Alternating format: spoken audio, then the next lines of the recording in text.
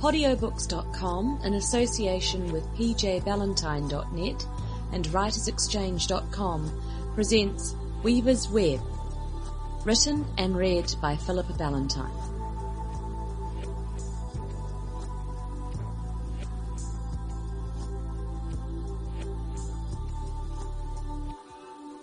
Jerris! Guston crouched down next to it as it laid its hand on Eshime's cheek. What's the matter with them? Jerris did not hear him. Its whole being concentrated on seeing inside her head. Blood spoke to blood, as so often had been shown to them. I hear voices, it whispered. Voices in the wind. Mad things calling. I hear them pushing against the walls. Is that my father? Is that me? They call so loudly. The others gathered around, looked over their shoulders nervously, expecting to see something like it. But all seemed normal as could be expected. Damon's mouth twisted in distaste. The creature doesn't know what it's talking about. They're only sick. All of them? Solistra swept her arm around. Nearly a quarter of the wolves were paralysed in a similar fashion. Still forms lay amongst the frightened clanspeople. They're immobilising the warriors, Connor said, pulling his sword free and flicking his head about, as if expecting a monster to appear from thin air at any moment. Jerris noted wryly that the young Sitkem was hovering protectively over Eshime, who for once needed it. We'll just see about that. Solistra hurried to the outermost edge of the hall with a determined stride. Dipping into the bag slung at her hip, she pulled forth a fine grey powder. Walking with slow, measured steps, she began to step about the circumference of the room, letting the dust trickle from her fingers. Mother's magic was powerful in the domain of elements, but Jerris somehow doubted its strength here. She was only halfway about when the walls did begin to heave and shake, just as Eshime had seen. Pressure was being exerted from outside, and nails and joints began to scream under the strain. Still, though, Jerris could feel no weaver nearby. Eshime's thoughts intruded on its own. It was hard to tell what was hers and what was its. Tangled and disjointed, it was almost impossible to hold on to a sense of individuality under the incessant voice of hers. Even paralysed, she demanded Jerris's attention. Her voice hammered on, maddening in its intensity inside its head. The children began to scream in a high-pitched wailing that bordered on the hysterical. Clutching their mothers, they tried to bury their heads away. They felt something that the elders did not, a wordless fear. Somewhere, a lone surviving sheepdog growled rustily, a desperate sound that set them all on edge. "Sweet mother!" Connor yelled above it, his hand white about his sword hilt. "Just do it, damn it! Do it!" The rear wall exploded with hot orange flames burning, scampering fingers up the whole length. The heat was so intense that those nearest stumbled back, their skin blistering, hair crisping. Mothers shielded their children with their own bodies, pulling them away. The others ran to help them, yanking them back from the raging fire. Solistra darted in, standing outlined against the flames, her arms raised and her hair a bright corona about her. It was a desperate attempt to control the burn. Jerris shifted to male and ripped the cape off the back of a woman just as the edges crinkled and came alight. The air stunk of power, yet still there was no presence of weaver. As suddenly as it had come, the fire vanished, with a slight suck of displaced air. Nothing was left to mark its passing, but the charred remains of the wall and the burns on the people. Solistra staggered a little, and Damon moved to support her. Her eyes were so dilated that she turned to Jerris, and he could not see any white in them. "Gather round!" Guston raised his voice to be heard over the fearful voices and the wails of frightened children. "Get together! Don't get too close to the walls! Fall back!" The few warriors that remained wordlessly took their places around the perimeter, while the fallen were carried to the middle. Soon there was quite a pile in the centre, everybody scrambling not to be the closest to the treacherous walls. "This is impossible," Connor murmured to Jerris. "We can't just wait here to be picked off. We must fight." "Fight what exactly?" Crinnis's one good eye snapped with a similar frustration. "They're playing with us," Solistra said, her head bowed with weariness. "They know we can go nowhere. They'll take their time." Jerris looked down at Eshime. Her head was back, her face littered with cinder flakes from the fire, and though her green eyes were distant, they were close enough to burn him. Her numbness chewed on the ends of his nerves as he empathically shared her experience. She was trying to communicate something to him, trying to pass her conscious thoughts on to him, but that had never been the nature of their connection. Her struggle against what held her was fierce, but surely impossible. Then, miraculously, as Jerris watched, her jaw began to work.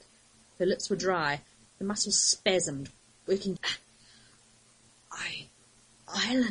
Islanders, was all she could manage around her paralysed body. But it was enough to set his mind working. Crouching down and taking her hand, Jerris looked about him. Islanders? What could she mean? Guston, he said, drawing the warrior over to him. Those fallen wolves, are they from the outer islands? The other cocked his head to one side, his eyes sliding over the fallen. I think so. Jerris's mind was struggling. Lugh, he had heard the southern tones in the godling's voice, so presumably there could be island blood in him. Mirek and Eshime, she had told him about their meeting on the boat from the islands. Crinnis, Guston and Rozo, though, they were from Crisfell. Rozo had no blood in him. Something's very wrong here, Jerris mused, looking down at the fair-haired warrior. That would be an understatement, Connor hissed, his eyes flickering from the treacherous walls to Eshime's still form. Whatever you're thinking of doing now would be a very good time. Just as Jerris bent down for a closer look at Rozo, the building surrendered to the forces tearing it apart. The wind had risen to a roar, as if the earth herself had joined the attack, and then the walls were plucked aside. Just as swiftly, the wind dropped around them. 3 men, their laifs mere rags about them, grinned at those now exposed. Murder and madness were in their eyes. Indeed, they were makers. A wolf, faster to recover than the rest, screamed in anger and frustration and charged at the nearest. Jerris didn't think he had ever seen so brave or foolish an act. Their tormentor, his matted hair sticky about him in grimy spikes, gave little attention to the trained warrior bearing down on him. That in itself should have warned them. One flippant offhand gesture and the earth rose up. With hardly a time for a scream, the wolf was gone, smothered in rock. The middle maker turned his fixed expression on the remaining people. Smiling broadly, he ran his fingers like light spiders eerily down his arm. Flame followed after, jumping and leaping along his flesh. They were little puppets at his command.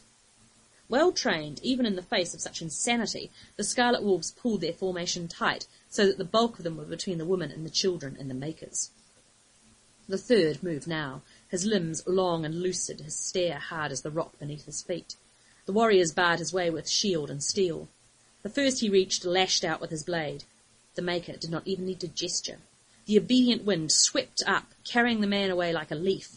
They could all hear the thump as he was dropped from a great height onto the unyielding ground. Jerris tried to block all of this from him. Even as he knew death stalked towards them, he grasped his train of thought. Out of the side of his vision he registered Solistra slipping once more to their defence. Their only divine defence. Their last hope. Though the air was icy, it throbbed with power. The mother defied the makers, her face alive with the golden sun of divinity. White light. All could see now how she had really earned her name. Her hair had come loose about her, spraying out in bone-pale circumference. Her hands held aloft, fingers wide. She fought for their lives. It couldn't last long. Never had makers joined together like this. One mother could not possibly prevail against their mad power. Quickly, Jerris urged himself. The secret lay locked in the head of the man before him. Lightly, ever so lightly, Jerris laid his hands on Rozo's forehead. Blocking out the cries of terror and the pulse of power, he sought a way into the warrior's mind. Rozo denied him. The walls of his personality would break no entry. If only Jerris knew his weakness. A path in.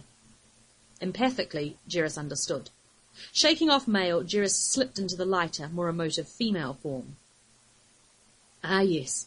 Rozo, in his addled state, saw another in her place. Red in the place of gold.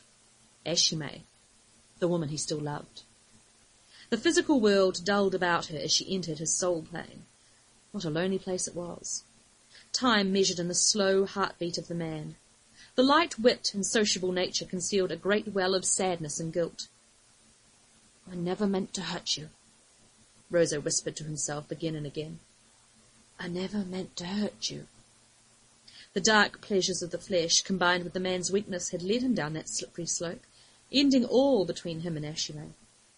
Connor had once remarked he was a fool, and indeed Jerris had thought so. But now she knew the truth. Rozo was afraid of living, of becoming precious to anyone. His flaw had been his downfall. Yet the greatest sorrow in his life was that he still loved her, stuck between pulling her close and holding her at arm's length. This, then, was the way Giselle had entered him. The guilt was the tunnel to the very depths of his soul, and even while he dedicated his life to obeying Eshime, his inner demons were working against him. Giselle drew the makers to him, and Rozo didn't have the internal strength to repel her. Jerris could feel the malignancy eating away at the warrior, the blame he still carried within him even after all these years. Giselle, could not have hoped for a better host. Jerris alone couldn't pull her loose, but had a powerful ally in Roseau, if he could be stirred to action. "Don't you see," Jerris insisted, "don't you see, Roseau, that you never really lost her, or her love? Don't you see it in her eyes, that she will never stop loving you, no matter what you have done? She's forgiven you." "Forgiven me? Forgiven me?" The landscape of the warrior's soul shuddered and heaved. The thin gossamer thread of Giselle sped from her hiding place, shaken loose by Roseau's own realization. Jerris followed speedily into the physical realm. The Weaver's power was revealed, losing its shielding from Jerris. Roseau gasped where he lay, as if his body was drowning. He bucked once, and the pale form of Giselle was spun free. Denied her power base, the Weaver had not the strength to hold the others paralyzed. The wolves, Ashimei, Mirek, and Roseau, too, rose shakily to their feet, slightly dazed, but unhurt by the experience. Jerris felt them move to aid the defence of the clan. Ashimei took up her sword again, standing shoulder to shoulder with young Connor. Roseau and Mirek managed to squeeze between Crinnis and Gustin, fighting at less than their best. But most importantly, Lou joined Solistra, his powers easing her burden. Now the Makers were in trouble, especially since Giselle in her attempt at flight had abandoned them. Their tenuous hold on reality could hardly bear up under the pressure of a very real fight. In the confusion, Giselle hoped to make her escape, but Jerris was ill-inclined to allow her that luxury. Female form was discarded, as it called on its own considerable resources. Stretching forth one arm, it grasped the elusive threads of the other's Weaver form, aided by a far better understanding of its own powers. Giselle turned her shadowy eyes, fixed in terror at so unusual a sensation. The physical world had a very fleeting hold on her, and yet here was Jerris pulling her from the sky. She tried to disguise her fear beneath bravado. Turning back on herself, she dove at the other with her sideways claws. "Didn't I teach you last time, halfling? You are no match for me." Jerris simply wasn't there when she struck. Poor Giselle. I have grown considerably in understanding and strength since then, and I think we both know I am no halfling. The clan Lystra watched, eyes wide, as the strange creature dodged and wove eerie patterns in the air with a creature that seemed a ghost to them. All the while a fleeting smile lingered on its lips. Jerris felt sorry for the other, a fey Weaver creature scarcely understanding the nature of the physical. Still, she could not be allowed to escape and repeat her evils elsewhere, but perhaps she could be persuaded to the right course. She battered at its defences like a peeved child, with little hope of repeating the torture she had inflicted at Skellig. This creature that faced her now was quite different. "See, Giselle," it said mildly, "your Makers are quite undone." Indeed they were. With nothing to hold their sanity to them, and faced with the linked might of a godling and a mother, they were quickly crumbling. The Middle Maker indeed had lost all grip on his incendiary powers. He lay quietly as the rolling flames consumed his body, eating flesh, bone, and blood away. The warriors were circling the remaining ones cautiously. The Maker's mad laughter was almost jerking them off their feet. No chance now remained for the Gossamer Weaver. There was no chance of returning to the embrace of the Alpha. Seeing nothing but failure and pain in her future, the creature hurled herself screaming at Jerris. Inside it, she would be able to make it pay. Jerris had no choice. Bringing its two hands together, back to back, and forming powerful claws, it caught Giselle on them, ripping her fragile form apart. Her death knell was a whimper, more than a shriek. Her last gasp, a whisper on the breeze. Jerris sunk to its knees. Around it the fight drew to an inevitable conclusion. Ashimei was a grim shadow of red and dark, her blades flashing around her, slipping Maker's head from body. The last tried to escape, summoning the earth's forces to carry him beneath and beyond danger. Lou and Solistra, though, were relentless, seeming the very pinnacle of divine retribution. The earth he had sought to control crushed him down coldly. His mouth filled with rocks and stones, his screams were mercifully cut off once he was pulled under. Afterwards there was no joy. All knew that this was just a taste of what would fall on Skellig. "Jerris," Ashimei was at its side, anxiously pulling aside its hair, trying to judge its condition. "You saved us all." It looked up, dully, its golden skin pale. "Saved you all. Indeed. Yes, I suppose."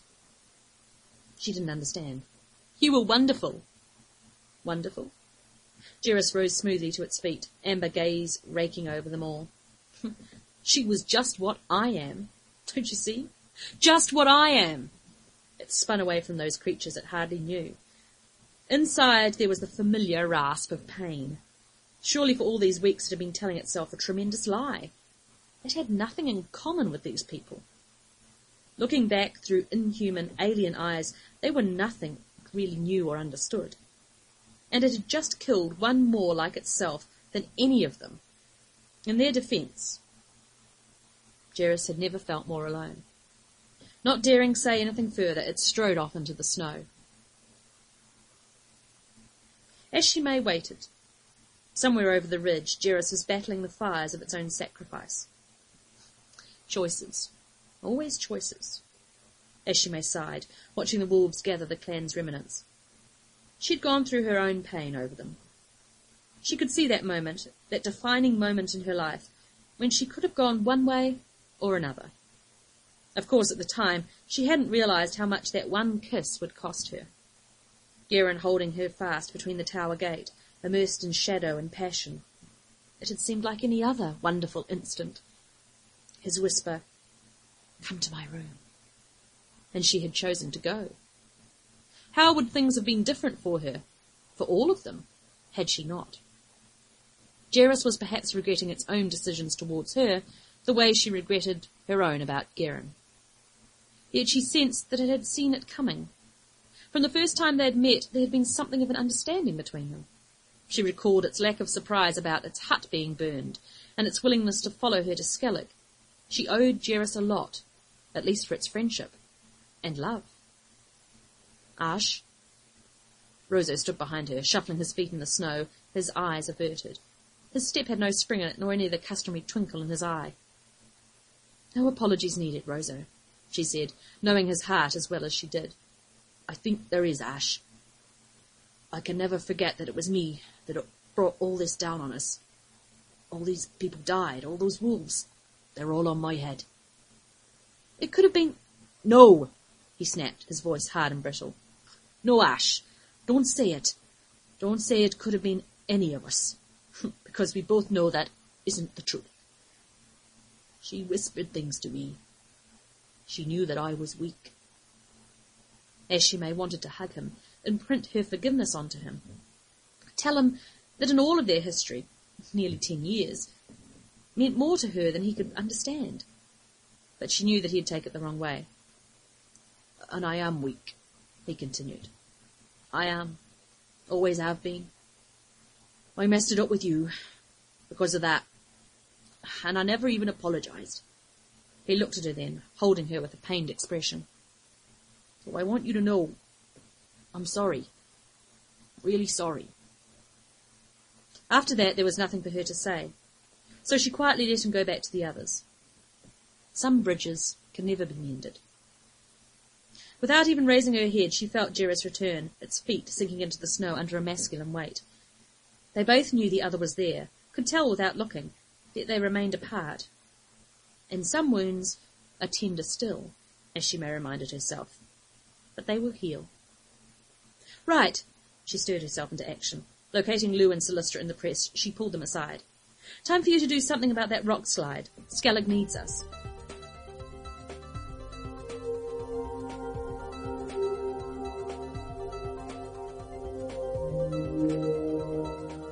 Geraint stepped down off the dark ship.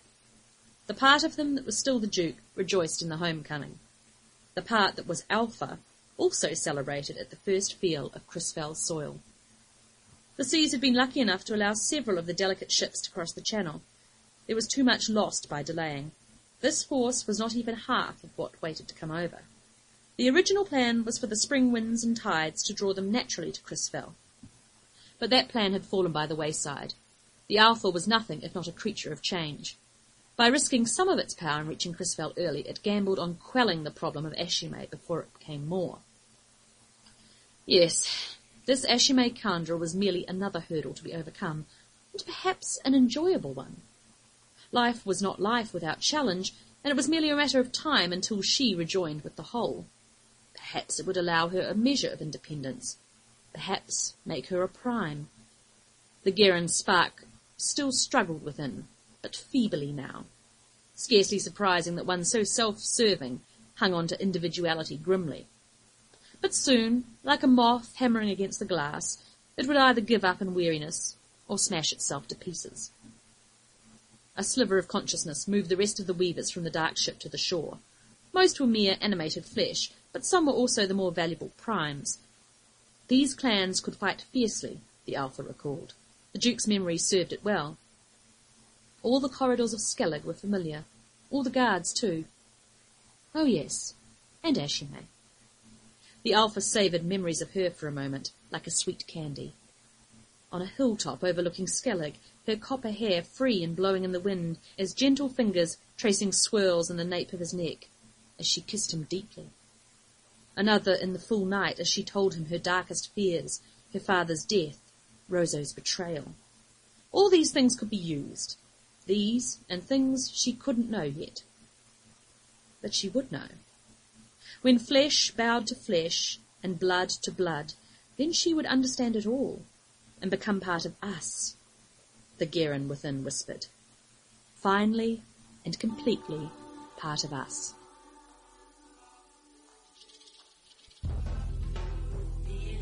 I hope you've enjoyed this chapter of Weaver's Web. If you want to get your hands on an e- or print edition of this novel, you can do so through my website, which is pjvallantine.net.